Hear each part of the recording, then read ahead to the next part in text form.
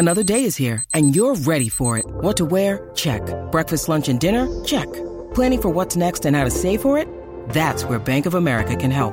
For your financial to-dos, Bank of America has experts ready to help get you closer to your goals. Get started at one of our local financial centers or 24/7 in our mobile banking app. Find a location near you at bankofamerica.com/talktous. What would you like the power to do?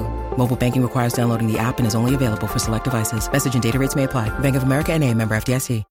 When you need mealtime inspiration, it's worth shopping Kroger, where you'll find over 30,000 mouth-watering choices that excite your inner foodie. And no matter what tasty choice you make, you'll enjoy our everyday low prices, plus extra ways to save, like digital coupons worth over $600 each week. You can also save up to $1 off per gallon at the pump with fuel points. More savings and more inspiring flavors make shopping Kroger worth it every time. Kroger, fresh for everyone. Fuel restrictions apply. Age of Radio.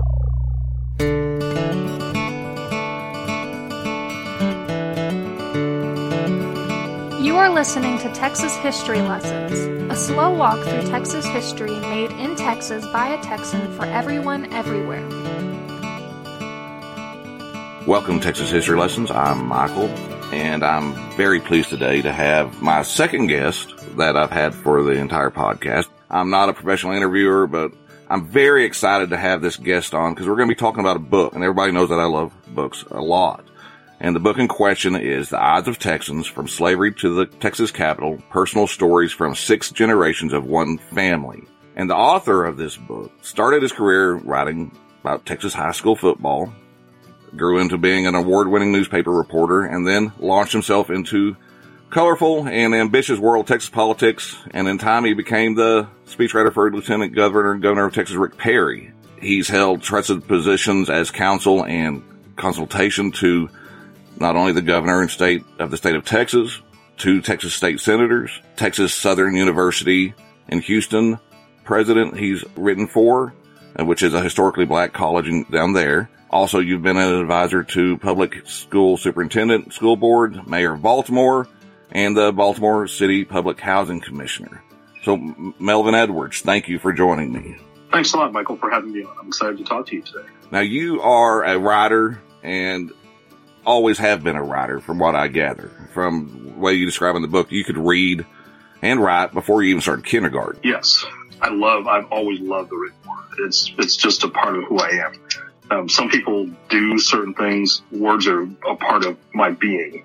All types of words, whether it's song lyrics or poems or later on newspaper articles, speeches, just words. I just love words. And I don't remember a time when it wasn't like that. Were there any meaningful books that you still look back to from your childhood and growing up, high school and college years? Anything that's really special that grabbed you back then has been inspirational to you? Oh, absolutely. I can remember in 7th grade, we were assigned Jack London's book, The Call of the Wild, and we had to write a book report on it. And that book report made me decide writing was what I wanted to do.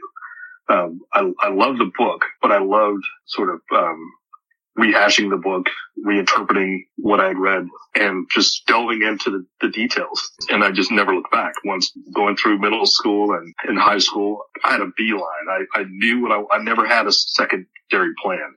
I knew I wanted to be a journalist. I took in high school typing classes back when that was popular because I knew I needed to be able to type faster. And I was always the only boy in these classes. I took a shorthand class because I wanted to be able to interview people and write quickly so I could get all the details of what they were saying. I was very purposeful because that's what I wanted to do. And I just didn't even think about doing anything else. So you had a focus and you knew right then you had the strength of personality and confidence just to pursue it, the work ethic. Yeah. Well, that and I didn't think I had any other talent. Well, I hear that. I hear that from songwriters. Well, if it wasn't for this, I wouldn't have anything else. I'm not good at anything else. So. My other fallback plan was to be the center fielder for the Astros. And since they didn't call me at any point up to this day, I'm guessing they haven't really developed an interest yet. They still haven't tracked you down. I haven't given up yet. Your number got misplaced somewhere along the line. You were born in Houston. You're a little bit older than me, not much. I was born in North Texas. You were born down in Houston in Jefferson Davis Hospital in August 1966. That is correct. In the book, you tell a lot, the time of your birth, it was a very difficult time, especially for your mother, because she suffered some severe health problems right after that. They were told her at the time, if I'm not remembering correctly, that she could have problems because of her age at that time. She persevered, and you ended up going to Albert Sidney Johnson. Those two names, Jefferson Davis and Albert Sidney Johnson. We're going to be talking about that in a little bit. And junior high. And then you attended finally, non-Confederate James Madison High School. You went there, one of the founding fathers. And then you went and studied journalism in Arkansas at John Brown University, but it's not the John Brown that most people would associate with that name. No, it was not the John Brown, the slave rebellion guy from West Virginia. Right. It was the evangelist from the early part of the 20th century. Because when I saw that you'd gone there, I was like, that struck me as like, how did somebody get away with naming a university after John Brown in Arkansas? But I thought that was quite interesting. So you get out of college, you start writing, being a sports reporter, covering every sport, football, baseball, all that. I covered every sport, but being in Texas, football was the primary feature. Well, it's sports of our sports section, and we wrote about football all year round, even when it was a football season. Well, it is the other national religion of Texas, football. Yeah, absolutely. Yeah. It was. I covered high school football and would go to the games, write feature stories leading up to the games. During the off season, we'd do season previews. And when we weren't doing that, we would go to Houston and cover the professional sports, and which was like a day off. Right. Because covering the Astros or covering the Oilers at the time or covering the Rockets, essentially the background stuff is done for you. They've got their press office and they give you quotes and they give you stats, and after the game, you just write the story about what you saw. Mm-hmm. Whereas high school, you had to do all of it. You had to keep the stats. You had to know the players. You had to get to know the coaches' personalities. But I found a great benefit in covering baseball games, even though football was the number one sport we covered. I found great benefit in covering baseball games because baseball is much more often and every game is different. Mm-hmm. So you have to learn how to be flexible and creative in the way you describe things. You can't just say Johnny hit the ball to right center field 5 times a week. You have to be more creative. And I think that helped what came next with my career. Showing the flexibility and the creativity from that definitely gave me some opportunities that I wouldn't have foreseen going into starting my career. You went from being a sports reporter to a columnist, and that's what caught the attention that led you into the political arena. That is correct. I had a weekly column, and I had the freedom to write about any topic I wanted. And so I usually wrote about one of 3 things generally: sports, politics, or pop culture. Mm-hmm. And generally pop culture was music. Right. Those were my passions. So the political columns got the attention of a state senator whose district included the home base for our newspaper, and eventually met him, and he invited me to come and work for him. And I never could have envisioned that in a million years, but I thoroughly enjoyed it. And I'm still friends with him to this day. That was 30 years ago, 25 years ago. And I still communicate with him once a week, once every other week. Well, from the timeline then, just before you made that transition, I guess when you're still a columnist and reporter, that's about the time when 30 years ago or something like that, you got interested in genealogy and tracing your family history as best you could. What was a motivator for that? Well, I got married in 1989. I was very young, 22 years old, and I didn't know much about my family's history. I knew my parents, I knew my mother's parents, and I knew some things about her family 1 or 2 generations in the past, not much. I knew almost nothing about my dad's family. He never talked about his family, and when he did, it was not a positive. See, it wasn't positive. And I'm actually in the process now of researching them so I can do the second volume of this book about his side of the family. But my wife was from New England. Her brother was an amateur genealogist, and he had traced their family back probably 700 years. And I sort of felt a little jealousy, I guess, and I decided I wanted to find out more about my own family. And it took a while. It was bit by bit. And sometimes there would be gaps of months of not finding anything new.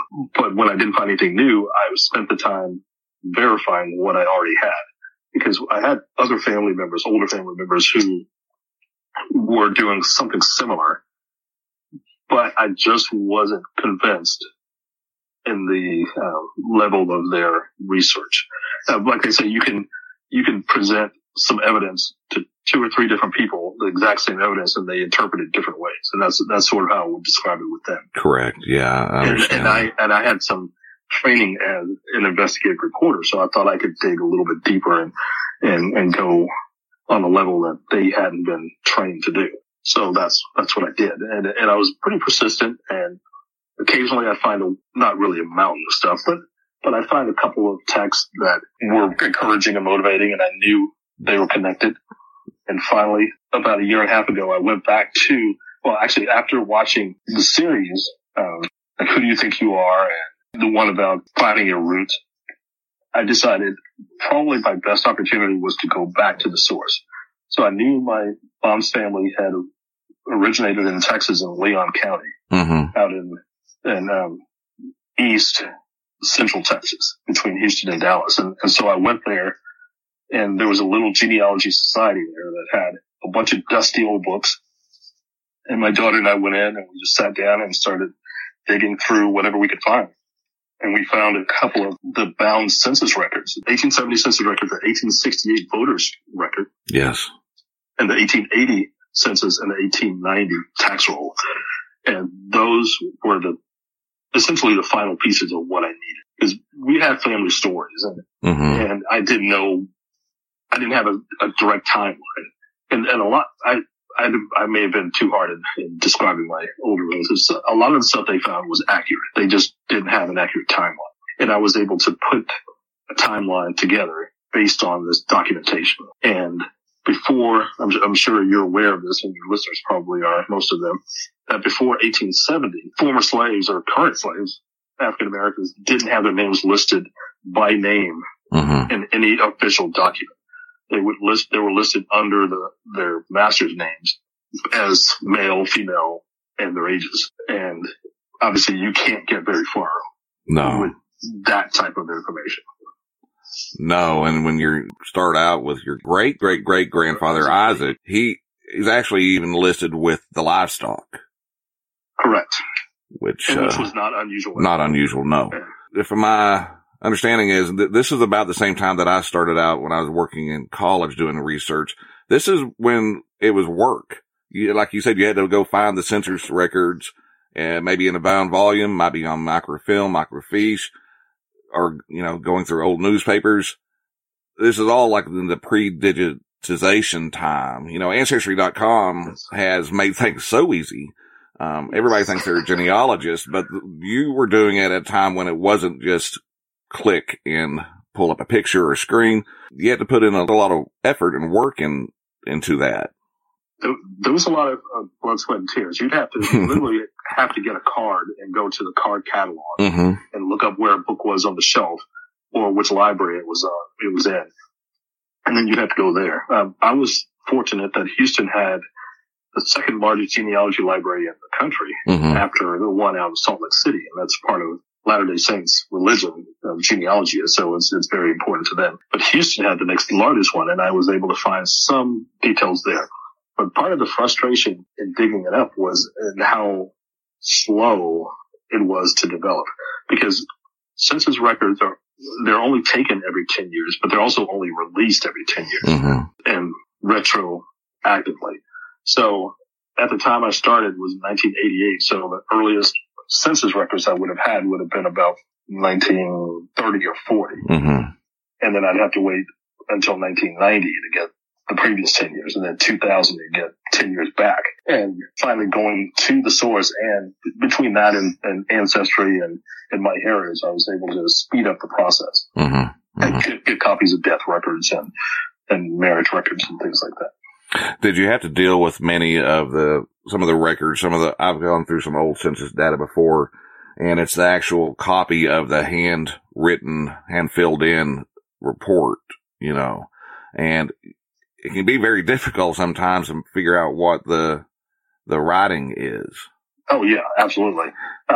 Thankfully online, especially Ancestry, they make the effort of essentially interpreting what they believe the writing says.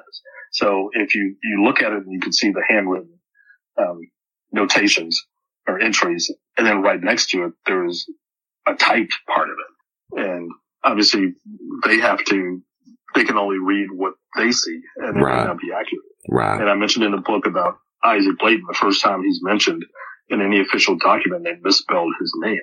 And that made it challenging because I'm thinking, is this the same guy? I don't know if this is the same guy. It took a while before I was convinced that it is the same guy. They just misspelled his name. And they misspelled his wife's first name. And a couple of people, they got the ages wrong. Mm-hmm. What really convinced me that I had to trust my instincts more and I couldn't really trust the spelling was when I saw like 1930 census. 1940. My mom was born in 32, so she would have been 8 years old in 1940. And her name was misspelled so badly that if it didn't have my grandparents' names and her siblings' names, I never could have guessed that's who they meant. Mm-hmm. Yeah. And her name is Ella. Mm-hmm. Ella. And that seems like a name that would be pretty easy to spell, but if there's always a way to mess something up. Always. So you spend lots of time doing this. In the author's note at the beginning of the book, and the book is The Eyes of Texans from Slavery to the Texas Capitol, Personal Stories from 6 Generations of One Family. You published this November of 2020. It was in 2020, you explained in the author's note that you actually just tweeted about some of your genealogical research. And is that what inspired you to finally sit down and write the book? Well, I had already planned to write it, but not for publication. I planned to write it as a family document for my children, so they could have a record for themselves. So if they ever became interested, they wouldn't have to go through the process that I did to accumulate it all. So my original thought was I'll just put this together in a readable format to make it easily understood for them. But I put together that series of tweets, and the response was overwhelming. And I thought people are really interested in this. And so I decided I would write it for other people. And the first, I wrote it in a first person perspective because, I've always been interested in history, but most people who are not interested in history will usually tell you that it's because they don't want to remember names and dates and places. And it just becomes rote for them and not very interesting. So I wanted to write it in a way that was compelling and personal. And I wanted them to follow along and think about what was going on in the lives of the people whose stories they were reading. So it wasn't just about the people. It was the people. And it was really, an interesting exercise for me because I had to really dig deep in my brain and think about this. And I lost a lot of sleep. I bet you did. It was really traumatic in some parts. And it actually sped up the process of me writing because I thought I got to write this thing faster. I'm never going to get any sleep. Right. And so my original goal when I started writing was to write 500 words a day. And after about a week of that, no sleep and writing, I started writing 1,000 words a day and then about 2,000 to 3,000 words a day. So the writing process was pretty quick. I wrote the whole book in about 3.5 weeks. So it took me 30 plus years to gather all the information. And once I had it, it only took me 3.5 weeks to put it in a book format. Well, I'm very happy that you did decide to write it for other people because the way you weaved in the context of the rest of things going on in the state and the rest of the country into the lives of your family members it's a perfect synthesis of that. And it's from the 1840s to present day. You really do a great job of bringing in every significant event or circumstance that was going on during that time period, all the way from, like I said, from your great-great-great-grandfather being sold from Maryland and sent to Texas.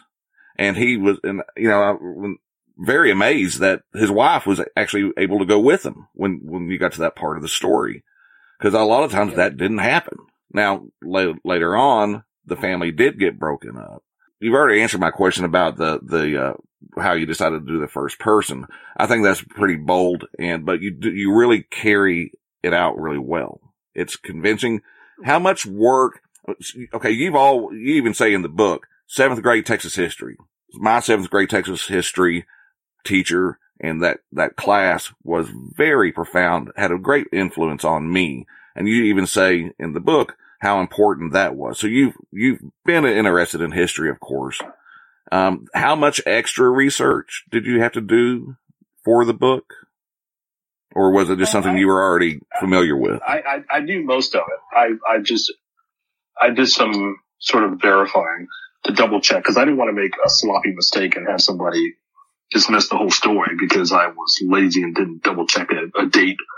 Like with the the compromise election of 1876, I didn't want to say 1875 or the Reconstruction era ending in the South in 1877. I didn't want to mess up the date because I figured that was really easy to go back and look at and make sure I got it correct. So stuff like that, I went up. I researched as I was writing, the price of land at the time, the price of goods and services, at the time and that part of the state. I was researching as I was writing, but the overall theme I've known for a long time because I've just always been interested in history. So, right.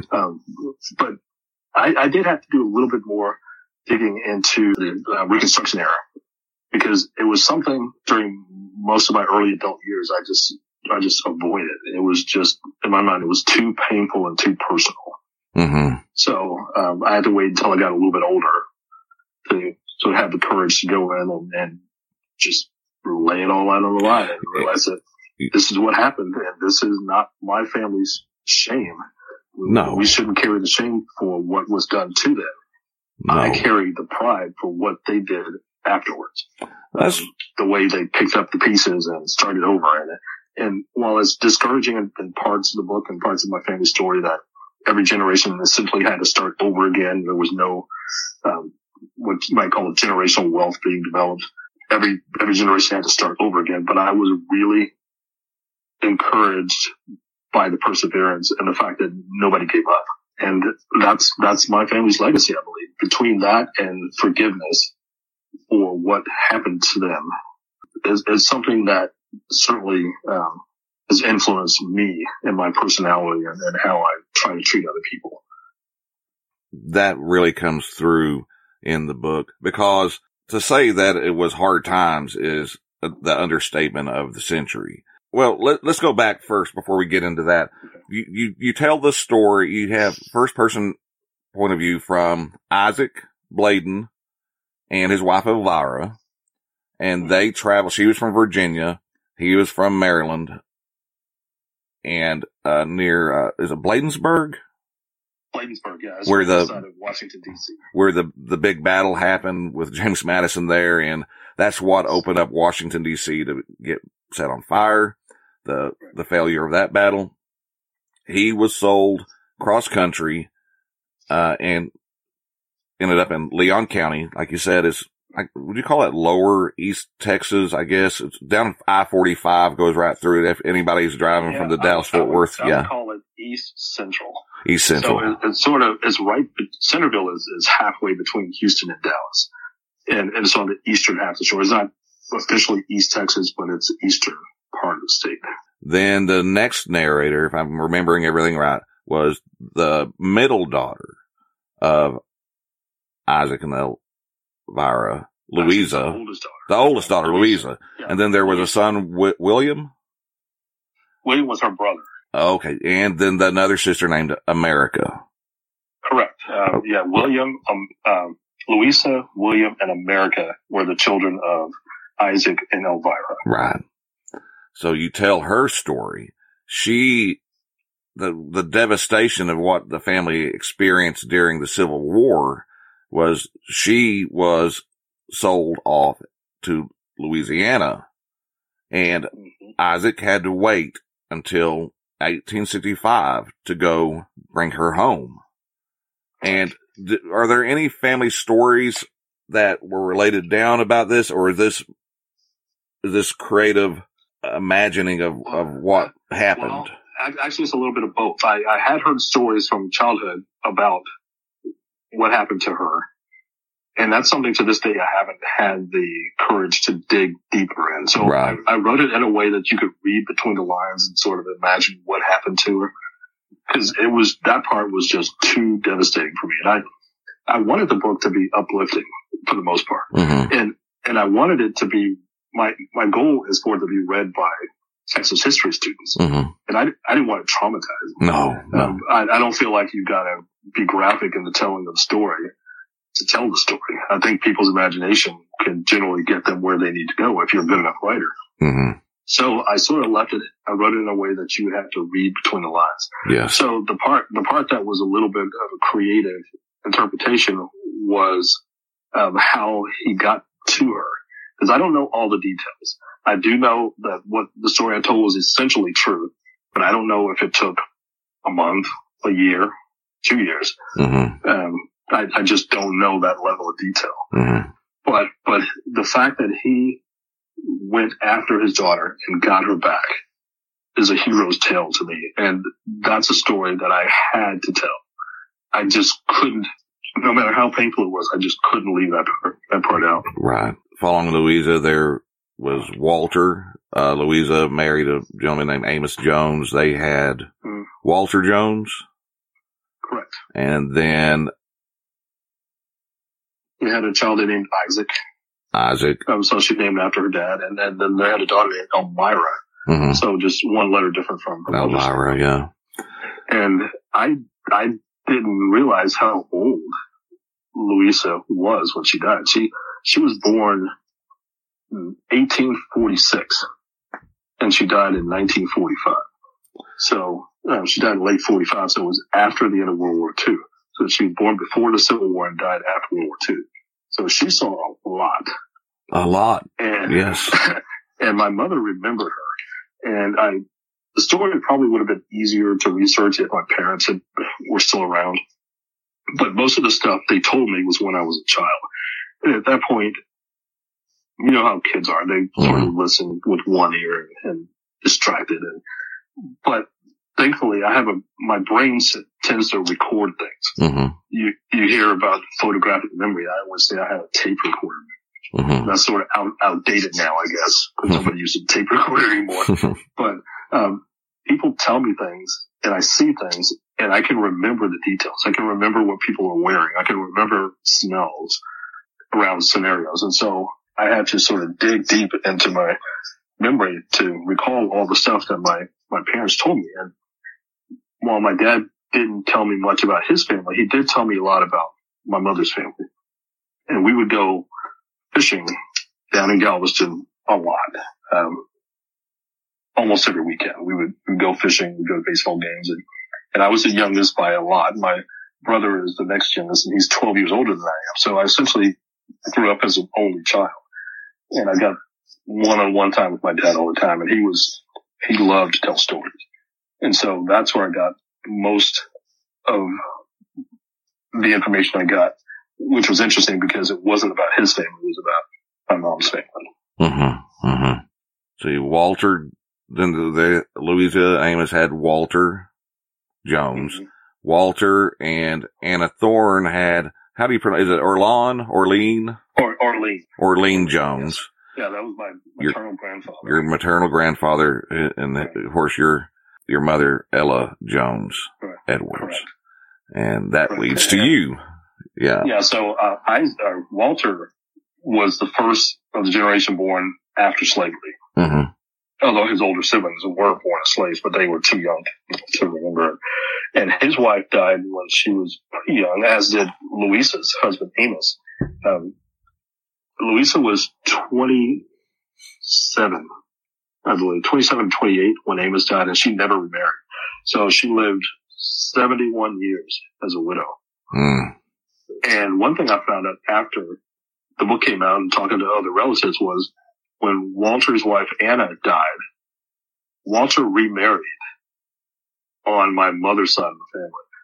So he ended up marrying my maternal grandmother's mother. Mm-hmm. I did not know that till very recently. That just seems bizarre to me. But yeah. But they were older and they didn't have any kids, so there was no uncle, cousin, brother type of confusing dynamics going on there.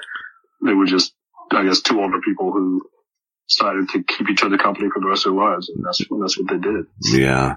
One of the amazing things you brought it up about Louisa living through such a long time and lived through so much history. I mean, seriously, she was alive when Sam Houston was alive. Sam Houston met Thomas Jefferson, and then you can just start doing the links. Well, if she was alive after World War II, she could have met my dad when he was a little boy, you know? That's how close we are to these events and people. It's not a long time ago. It seems to us now because we were traveling so fast. Everything's so sped up, technology and all this, but we're not that far removed from all of these events. And then you do a really good job capturing that. Are. All right. So one of the things I learned or realized when I was doing the research is 100 years, you generally consider a 100-year-old person very, very elderly. Mm-hmm. But when you're doing genealogy research, 100 years is the blink of an eye. Yes. And like Betty White just died recently, and she would have been 100 years old today. Right. She was older than Martin Luther King. Mm-hmm. So he could theoretically still have been alive today if not for the assassin. True. So the time is compressed, and we too many people tend to dismiss something that happened before their lifespan or even early in their lifespan as no longer relevant. And I think that's just a wrong approach to take, because all of history connects to other history, whether it's past or present. Very few things happen in isolation. There's nothing new under the sun. And when you got that continuum, it makes sense for you to learn about it and find out why it happened and make sure it doesn't happen again. And what can you do about it? It's just 100 years just is not that much time. And that's something that's kept being reiterated the more I've researched. I agree. And you capture so much with a really nice economy of words and choice of information.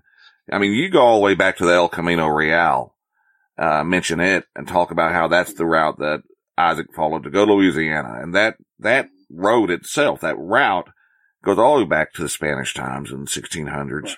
And it even predates them because that would have been a trail that the Native Americans had followed beforehand. It's just a natural, perfect route. Right. But you bring it forward to the importance of that time period. You talk about the Republic era, the Civil War. You talk about two really important things. I love where Isaac's talking about Abraham Lincoln was his president, even though Jefferson Davis was the president of the Confederacy, but he always considered Lincoln his man. And, you know, the Emancipation Proclamation came, and then it was not until the very important day of June 19th, 1865, which is still very important, and I think it's even getting more and more widespread. It's celebrated all across the country now. That was a very important moment. Were there any stories passed down about that you remembered hearing? The Juneteenth announcement and how it got spread?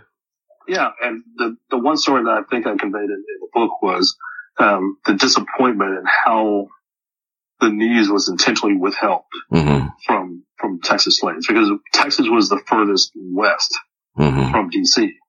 So theoretically, they could say it took news longer to travel. It didn't take news that long to travel if Abraham Lincoln had been killed. No. Or other things like that. So if they wanted the news to travel faster, they certainly could have. So the disappointment about being held captive for 2.5 years longer than the law required was one of those situations that could easily have turned bitter for those who went through it, who experienced it. But from everything I understand, that's not what happened. People, Isaac and Elvira, up until she died in the 1870s, that they just kept moving forward. They just kept trying everything they had. And Isaac had the talent for being a blacksmith and was able to make a pretty good living from that. and horses. He had an affinity for horses and blacksmithing. And he, at one point you said that your ancestors were farmers and cowboys. And that's another thing that's often doesn't get really told well in the story of the Texas and the West, is that a lot of the earliest Texas cowboys were black men entrusted to take care of the cattle, the ones coming from the east. And then the other earliest cowboys would have been the Native Americans at the missions. They would be sent out and they took care of the cattle, you know. They were the first cowboys. Yeah, the vaqueros too, the Mexican cowboys. Correct. So, exactly. It was a multicultural, cowboy society.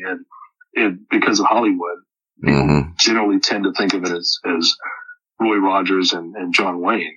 Right. Whereas it would much more likely, especially in Texas, much more likely to have been someone who wasn't white. Exactly. Who was doing that grunt work. And my family's been participating. I don't know if of the younger ones, because I've lost contact with a lot, because I haven't been at family reunions in quite a while. But I can remember when I was a kid, my two uncles would ride bulls in these sort of neighborhood rodeos. Yeah. And it didn't seem unusual to me at the time, because it just was just something they did, but they were in their 40s at the time. And I think that's really old to be riding a bronking bull. Yeah, from the experience of guys that do that that's usually if you get into your 30s doing that, you're pretty darn tough. So if they're doing it in their 40s, that says something right there. Yeah. You capture the story of how, for a brief time, a freedman's vote counted.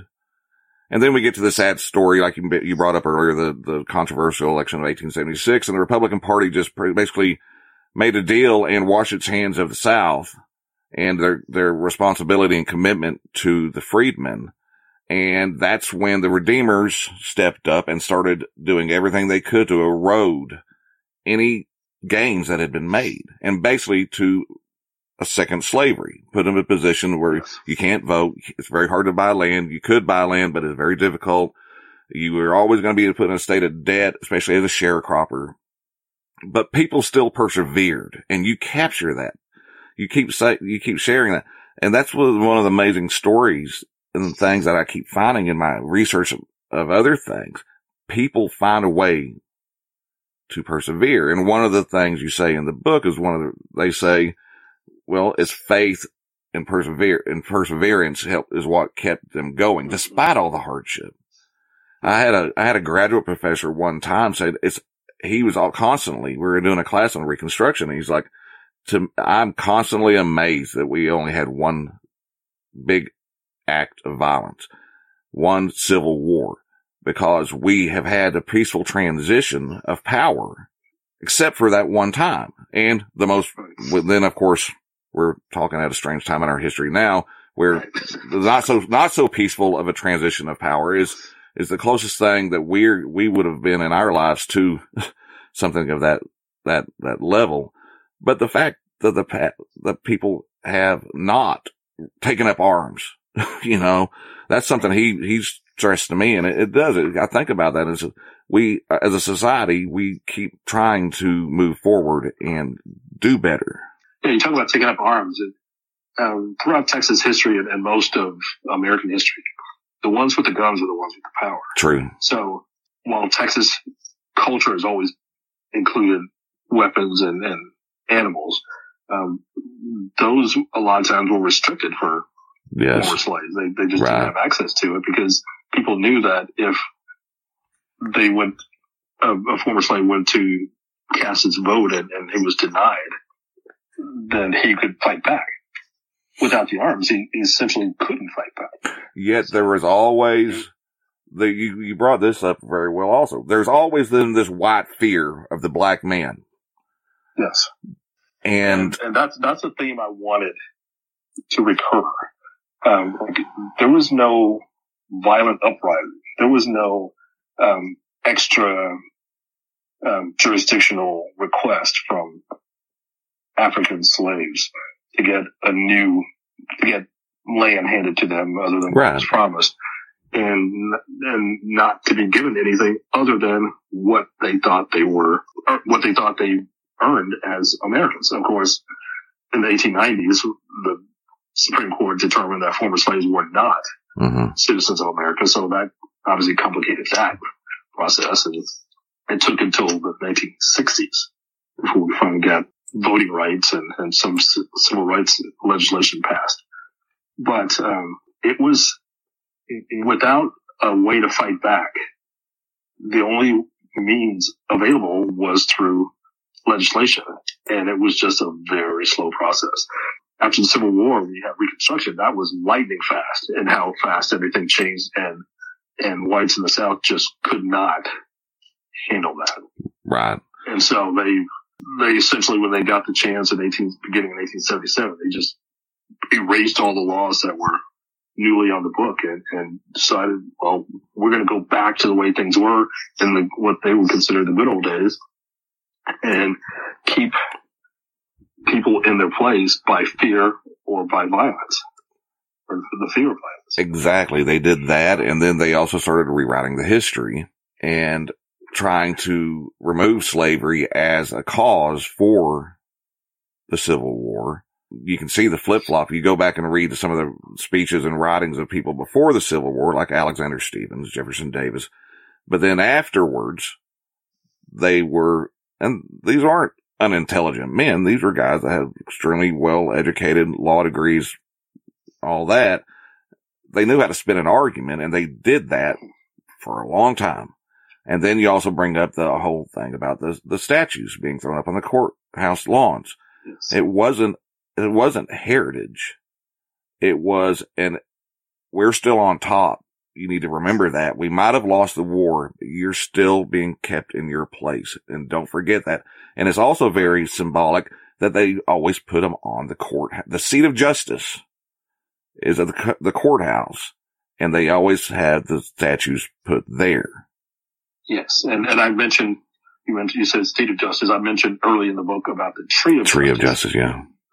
That Isaac Blayton would have seen when he had to go to the Leon County Courthouse for any kind of official business.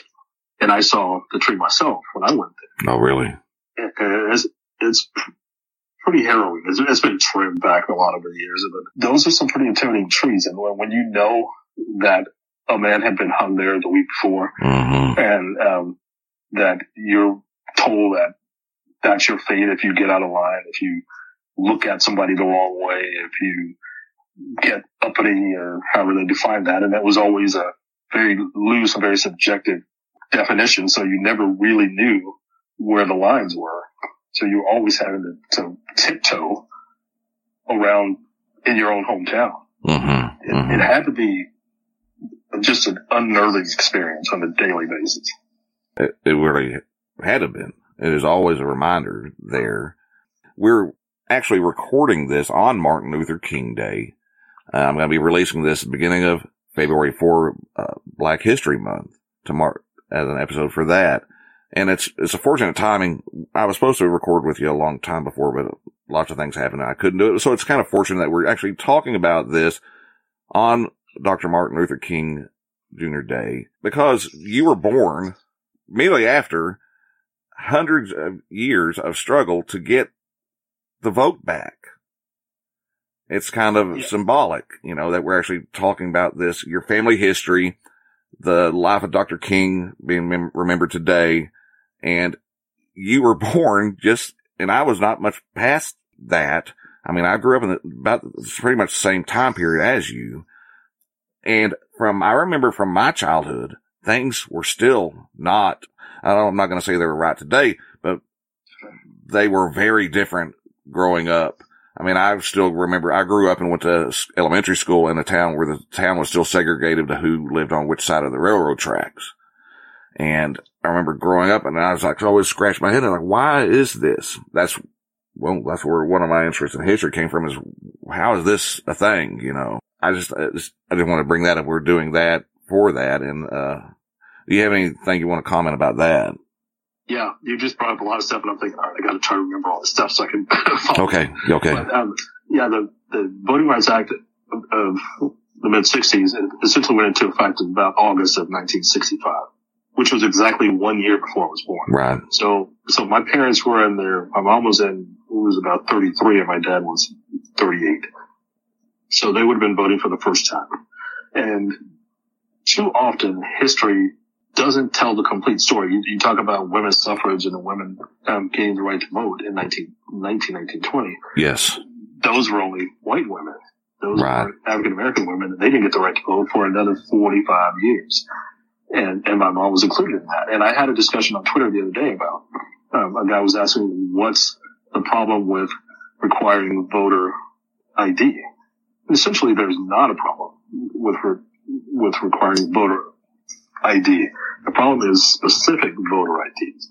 Like my mom couldn't vote until she was 33 years old, and she lived until she was 60. So for 27 years, she voted in every single election, whether it was municipal, county, state, federal. She voted every election, but she never had a driver's license because she never learned to drive.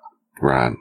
And so if there had been a law passed sometime in the 70s that said you had to provide a driver's license to vote, she would have been back where she was before 1965. She would have essentially had her voting rights revoked because of that specific document.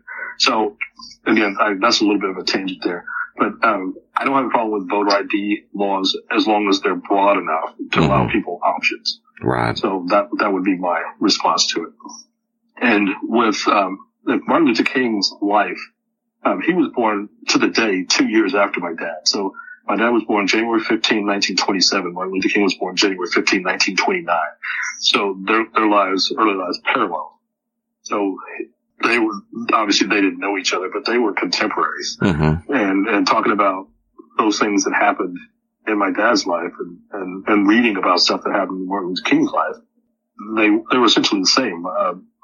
And King was much better educated and much better off, but still, he faced all the same discrimination as the people that he fought for.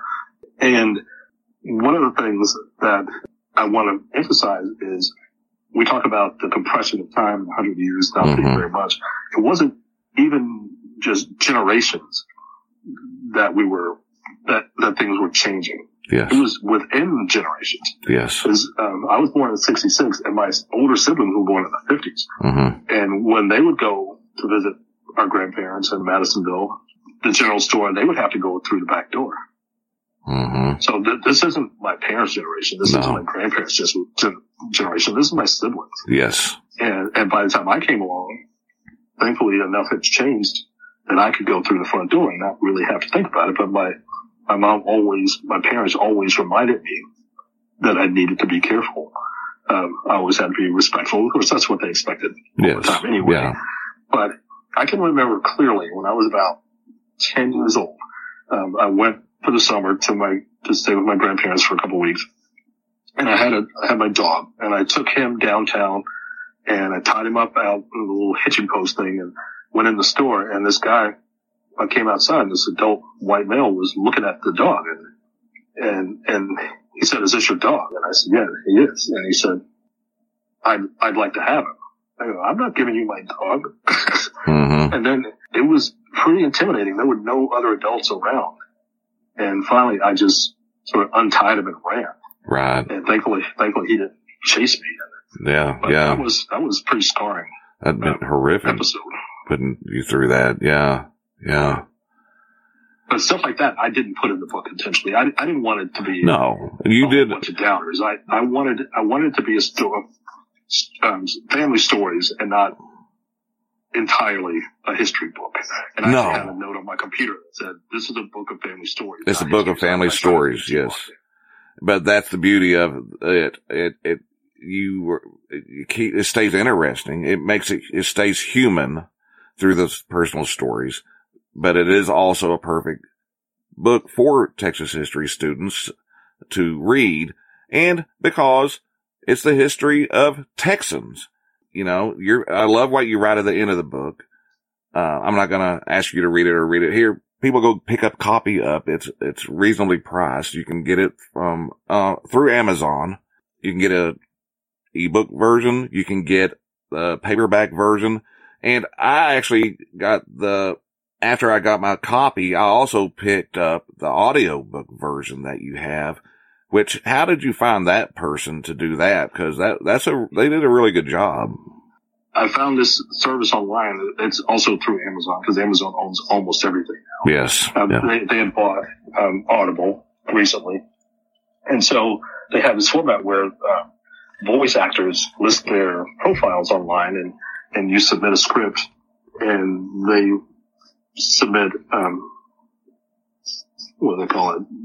They read the script and submit it back to you, 15 minutes or so. And then you choose who you want to do the audio. Or if you don't find anybody through that group, you sort of adjust the settings and find somebody different. And actually, that's what I did. The first time I didn't find anybody who I thought really fit. And then I adjusted the settings and came across Stephen Gannett, who is a guy in Georgia. And I had never met him. And obviously, it was a challenge for an adult man to play, to read the voices of men and women. But I didn't want it to be a stage play. I didn't want it to be a movie. It was just, you were just reading the story, and he did a great job. And I was very pleased. I chose him because I thought he sounded like I envisioned Isaac sounded. So he probably wouldn't have sounded like anybody else in the book, but to me, Isaac was the central character, and that's who I wanted to be featured. And I thought he did a great job with that. It really was good. And that part with Isaac, his love of the land that comes through, his love of being in Texas that comes through, that you share. And like I said, people pick it up. In the end, you end with a look to the future, the positivity and hope, looking through your grandkids' eyes. The possibilities open to them today are, in such a short time period, are ridiculously different. And it's a beautiful ending, very passionately written. You love Texas. It comes through very clearly. I just want to thank you again for writing it and for taking the time to talk with me about this. In the future, when somebody asks me, well, what's a good book to read about this time period? Well, just on Reconstruction itself and the horrors of that, I say go check out C. Vann Woodward, The Strange Career of Jim Crow, or Henry Louis Gates, Stony the Road, Reconstruction, White Supremacy, and the Rise of Jim Crow. That book blew me away because he focuses in that book about how media was used to shape the mentality of people into what it has become. And another good book is All God's Dangers, which is the life of a sharecropper named Nate Shaw, that was written. A graduate student went and sat and found this gentleman and interviewed him. And it's a big fat book. It's a great book. I had to read it when I was in college, and it was like, wow, this is a classic right here. But your book, because one, it's not that long. It's not a huge commitment. It's 166 pages, thereabouts, but you pack so much into it. You pack so much humanity into it, and you can learn so much just from reading the family stories, which is a beautiful thing. Cause I've seen people's family histories, and they are kind of unless you actually have a personal commitment or stake in it, it's not necessarily the most interesting reading, but the way you went about doing it is just completely beautiful, and really, something I admire. Is there anything else you'd like to comment on regarding your book or any other topic at all? Yeah, one thing you touched on was my grandchildren. Yes. Today is my oldest granddaughter's 6th birthday. Oh, yay. And I'm looking at a picture of her on my desk when she was probably a month old. And we laid her on the star in the center of the rotunda at the Texas Capitol with the words Republic of Texas around her. And she's got on this onesie that I specifically made, and it says 8th generation Texan. And I'm generally an optimistic person. Sometimes the evidence doesn't seem to support that type of a mindset, but I just refuse to be anything else. I don't want to be negative. I don't want to hold grudges. I learned that from my mother, and I respect the lessons from my parents and forefathers. But the outlook for my grandchildren is just so different. The chance of her growing up and becoming president are actually, if they're not realistic, there's at least a real possibility. And the chances of me growing up to be president probably were 1%. Right. The chances of my parents growing up to be president were negative. Right. And so we're making some progress. We still have a ways to go, but I'm convinced that if we can endure this time in history, I think we'll be okay. Despite my optimism, I'm a little bit shaky on my prospects for I agree. getting through the next 3 to 4 years, because people are just intentionally uninformed or misinformed. You talk about the prospect of repeating history when you don't learn it. Mm-hmm. People are intentionally rewriting history like the Daughters of the Confederacy did. And it's right in front of our faces. It's not 150 years ago where you have to interpret some of it. You can see it for yourself. That's one of the reasons I started the podcast, because during a certain period of time, I'd be having conversations with people, and they'd be, again, proud, freedom of speech, freedom of thought. You be you, I'll be me. I want to have a civil conversation. Don't start calling me names. Don't start doing this. You won't stay on my good side. But don't make stuff up. Because I was having conversations with people, and then if you brought up slavery, well, slavery was so long ago, you needed to kind of just drop it, don't you think? Yet let me keep talking about why the South was so great and the Confederacy needs to be remembered. You don't get to do that, sir. Ma'am, no ma'am. You don't get to say, forget about this, when it is one of the main central lives and sins of our heritage. Is that you don't just throw it away, especially if you don't know the aftermath of the Civil War and all the wrongs that were done there.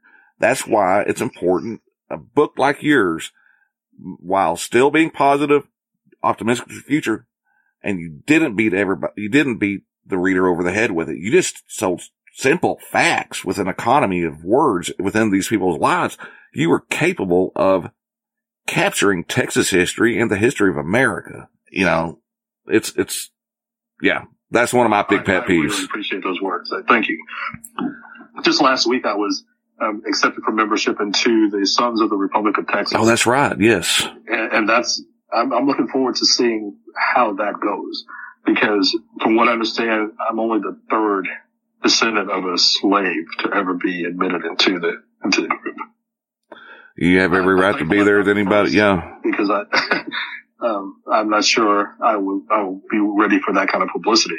Right. But I think I'm up for the challenge, and I think I know enough that I can debate people about it, and without being harsh or accusatory or diminishing of their own family history. Right. Because the people you talk to today aren't responsible for what happened 150, 100, 200 years ago, but they could have benefited from it. Yes. Either directly or indirectly. Right. And it's foolish not to acknowledge that. You don't have to wallow in it. You don't have to be stuck in it, but you do need to acknowledge it.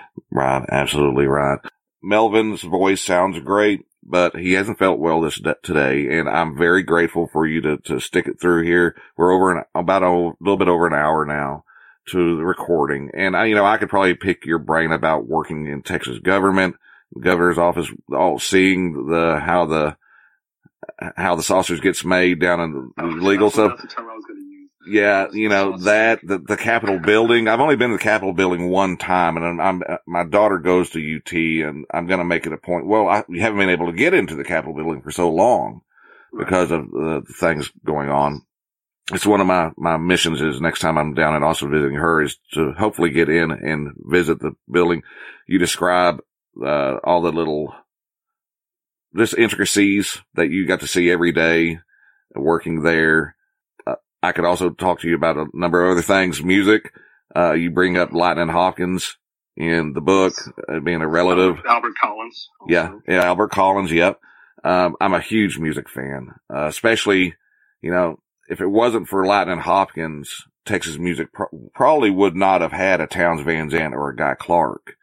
because they were such huge fans of him. They would just follow him around, and just trying to learn from him. And, if you listen to, like, especially Townes Van Zandt playing live, he tries to play just like Lightning. He tries to. I don't know if anybody can, but, we could. I met Lyle Lovett once, and I mentioned that I was a relative of Lightning Hopkins, and he was like blown away. Yeah. Telling me about how Lightning influenced his playing, his music too. It's a huge influence. Yeah. Anything else you want to share? I'm not going to keep you any longer, and I appreciate your time. I appreciate your work. Are you working on anything else? Do you have anything planned for the future? I do. I sort of mentioned in passing that I'm starting research on my dad's side of the family. Yes. But because of my dad's apprehension to talk about anything, and all of his siblings, including him, they're all gone now. I can't really go back and talk to the family member, so I'm having to start from scratch. And even though it's only 3 generations back, I finally found his paternal grandfather's name. I know a little more about his mother's side of the family, at least back to the 1850s or so, and they were all still in Texas. And I knew his father's name, although I didn't know the spelling of it until recently, because his name was Samson, and everybody was convinced that his name was supposed to be like Samson in the Bible, Samson, but it was actually Sampson, Sampson. And so it took me a while to verify that. And then I finally, just within the last 2 months probably, found out his father's name. His name was Penn Edwards, Penn, and he was also born in Texas in 1842. So that actually puts my family's roots 2 years earlier than on my mother's side, which was the side I wrote about in the book, The Eyes of Texas. So a couple weeks ago, I drove to Wharton, Winn County, where they were from, and went to the county records like I'd done in Leon County. And I just didn't really find a whole lot of helpful information. And I just drove around town, and I looked up online and I saw there was an Edwards Road.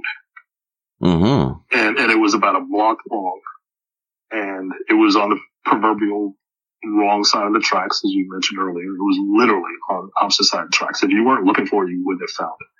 Because most of Wharton was on one side, and then you had to go past these warehouses and go on the other side, and there were these shacks that probably had been there for 100 years and hadn't been renovated or updated, and some of them were leaning and falling down. But I'm pretty sure that Edwards Road is connected to my family. Oh, yeah. Yeah. So I'm digging into that. I knew Samson's mother's name. Oh, I was pretty sure his mother's name was Mary, but that's such a generic name. You're not going to find a whole lot of trails from that. Right. And I was able to find a little bit more about her too. So I'm looking forward to writing about my dad's side of the family, but the story won't be as optimistic as my mom's side. Yeah. Oh, it'll be optimistic, but it won't be as positive, because it was essentially, my dad's family was essentially a story of generational abuse. Oh. And my dad, broke that cycle. Good. And so I just want to focus on him and talk about how he got to that point and how me and my brother benefited from what he did. He wasn't very well educated, but he clearly understood that something had to change and he had to be the one to change it. Unfortunately, that he had a pretty short life. He died at age 53. Yeah. And I'm 55 now. So when I got to be 53, it was sort of playing all kinds of mind games, because his dad also died at 53. Right. So I thought, all right, once I get past that age, I should be okay. But you never know what tomorrow holds. That's true. So I'm going to do research, and I plan to write that story. The working title is Breaking the Curse. And I'm sure the title will be different by the time the book comes out. But I'm shooting for later this year, early next year for publication date. Well, great. I'm looking forward to that coming out. If you want to talk about that when it does come out, you're always welcome here.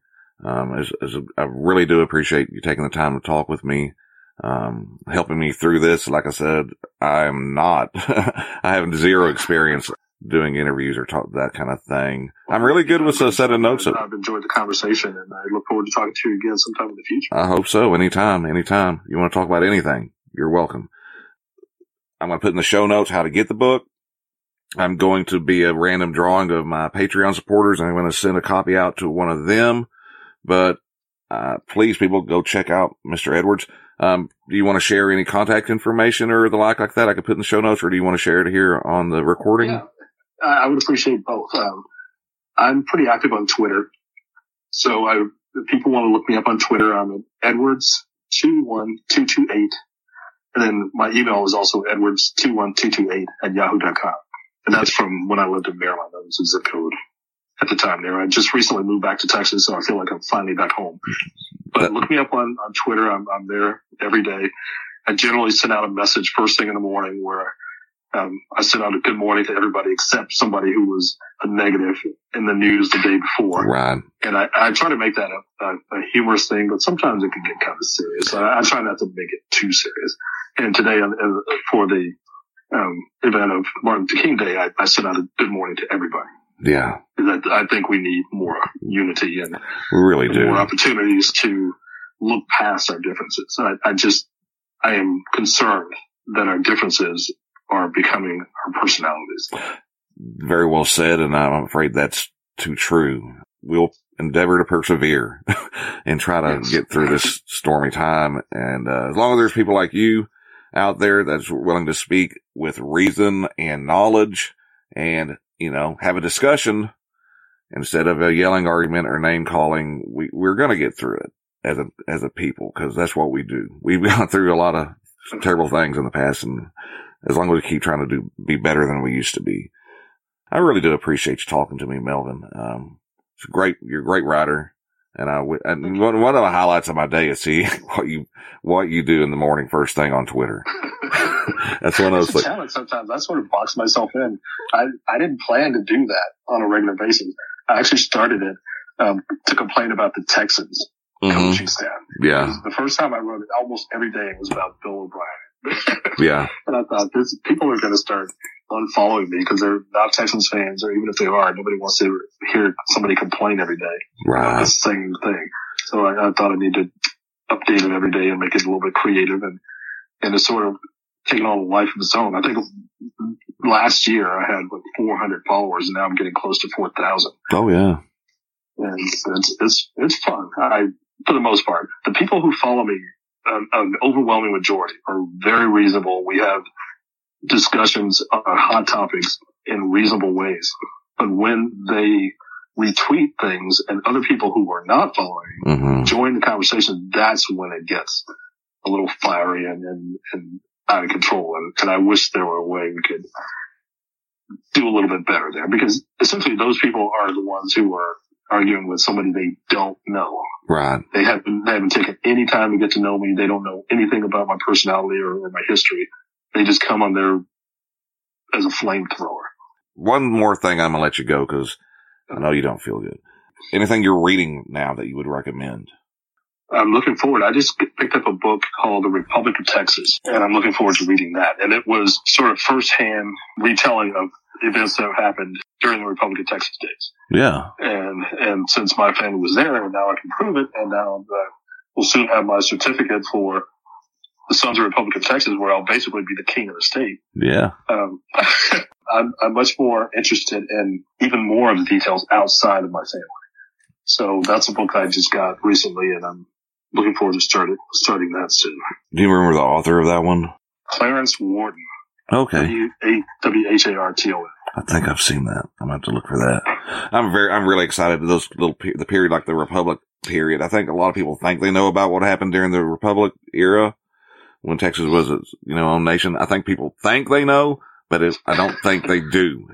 That's again where like TV and, just myth and stuff like that has got a little bit carried away.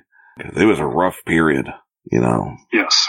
Yeah, it was. And most of the people who came here, the ones who came here on their own volition, were generally running away from something else. Absolutely, yes. So they were not the most upstanding members of society generally, but they sort of built this place, and I'm a part of it. And my family's history is weaved through it, and I'm very proud of that. You should be. I'm not proud of how they got here, but they made the most of it once they did. I'm really proud of it. And that's the beauty of the human spirit, and perseverance, adaptability, surviving, getting ahead, doing better for your, hopefully, especially for your children, and the future generations, make things better. Well, I'm going to let you go. Thank you again so much for taking the time to do this. I appreciate it a lot. It has been great talking to you. Thank you for inviting me on your show today. Thank you for your time. So that's going to wrap it up, folks. You've been listening to me talk with Mr. Melvin Edwards and his great book, The Eyes of Texans. Thanks again to Melvin Edwards. And let's take a quick break to thank Age of Radio for hosting Texas History Lessons. And we'll be right back with some final thoughts and some additional news.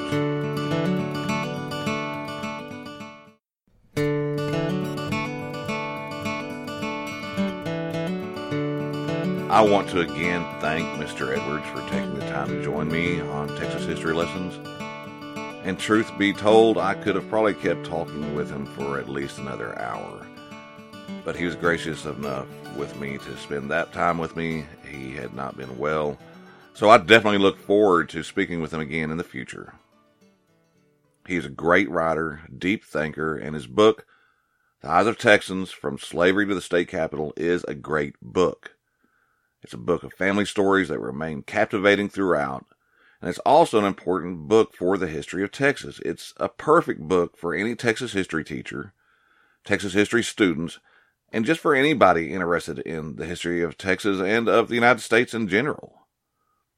With an economy of words, Mr. Edwards packs in a lot of important historical events that his family lived through. It captures the humanity and lives of his family members while providing the context of the historical events at work around them from the time of the Republic of Texas to the modern day. It shares the hardships and struggles that they and others had to endure under slavery, and the hardships and struggles they fought against and its aftermath from the time of Reconstruction to the Civil Rights era. It is honest about these true struggles, yet at the same time, there's a theme of hope, perseverance, and positivity in the face of adversity that runs throughout the book. It is the story of his family. It is a story like that of many families. It is the story of slavery, of freedmen, cowboys, sharecroppers, entrepreneurial spirits, and hardworking people seeking to provide better for their children and their grandchildren. It is, to sum it all up, the story of Texans. And I encourage all of you to get a copy, recommend it to others, and it also makes a great gift. And speaking of gifts, I mentioned in the interview that I would be doing a drawing and giving a copy to a Texas History Lessons Patreon supporter. So immediately after recording the interview, I sat down with my wife and we did a drawing, and the winner was a gentleman named Indy. So Indy will be receiving a copy of The Eyes of Texans very soon. Now, some long-time listeners might have noticed a change in the theme music.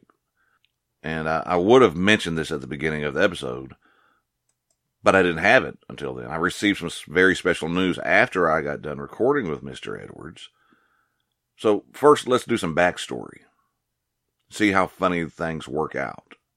So back in July, and to be exact, it's July 21st, I was cutting hay, and while I was doing that, I was listening to some music.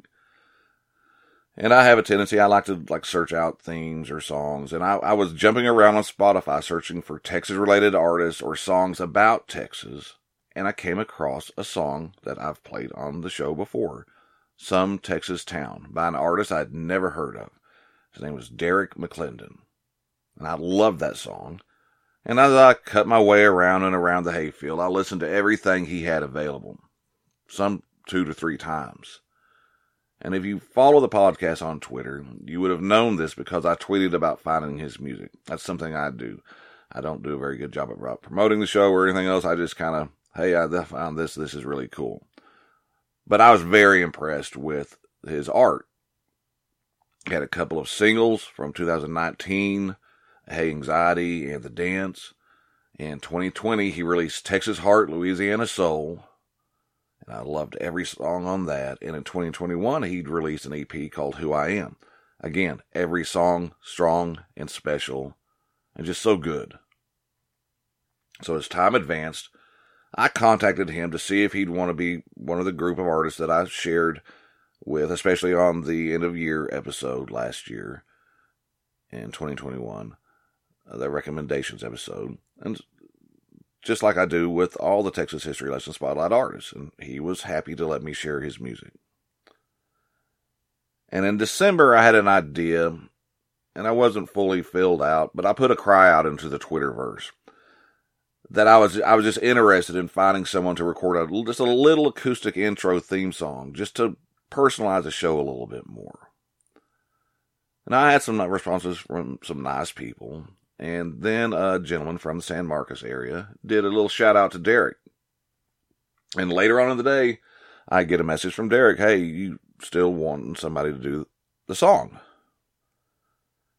And let's just say, to say that I've been blessed is an understatement. The world works in really funny ways, and that little acoustic piece that I was imagining became this amazing instrumental by one of my favorite artists. And I never would have imagined that happening. He surpassed all of my expectations, and I am very grateful to be able to have his music as a permanent part of the podcast. And at the end of the episode, you're going to get to listen to it in its entirety.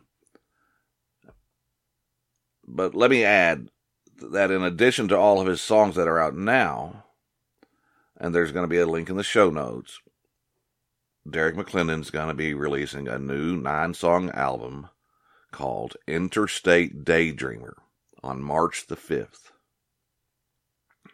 You can pre-order it on iTunes and Amazon on February 15th. So mark your calendars for that and help me show some love to this great, kind artist that went out of his way to make this podcast a little bit better.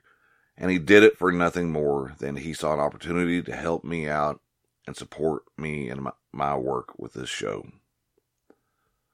Now, if you'd like to hear a little bit more and learn a little bit more about and from Derek, then please go check out the January 28th, 2022 episode of Texas River Tonk. It's a radio show broadcasting live from the KZSM.org studio in downtown San Marcos every Friday from 12 to 2 p.m. And it just so happens that the host, who's a great guy, is the gentleman that had recommended that Derek take a look at maybe doing the theme song. So thanks to him.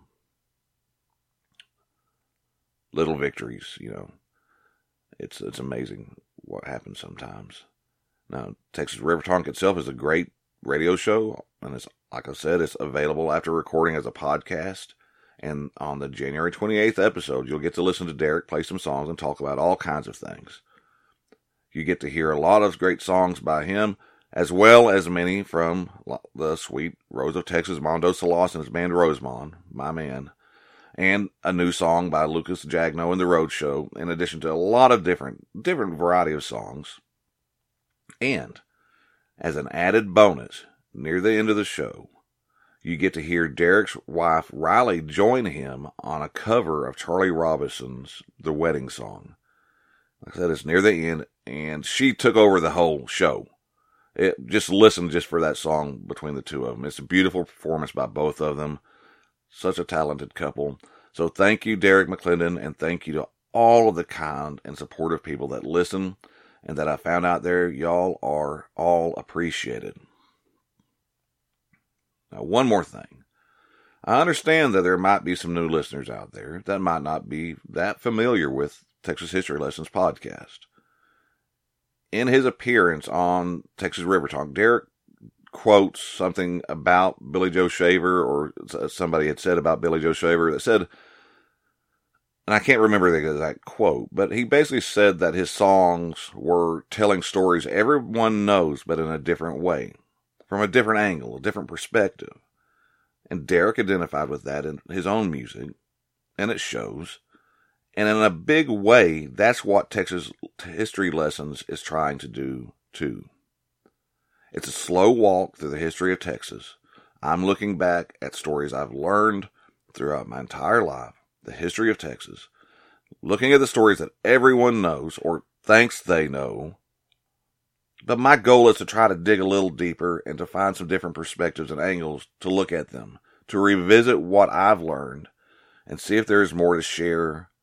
And with the lessons episodes that I've just started, looking into New Spain and the beginnings of what would become Texas someday, I think I'm finally started really doing that. So thanks to everybody for listening.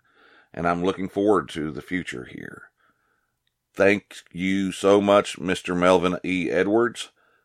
Such a wonderful and talented person, a kind person, and a great writer. Go read his book, The Eyes of Texans. You will enjoy it and benefit from the experience. And I look forward to speaking with him in the future. Thanks again to Derek McClendon for providing the theme song for the podcast. And by the way, he named it Walking Through History. So let's end the show with it. Thanks, everyone. Take care of yourself. Take care of each other. Be kind. Adios.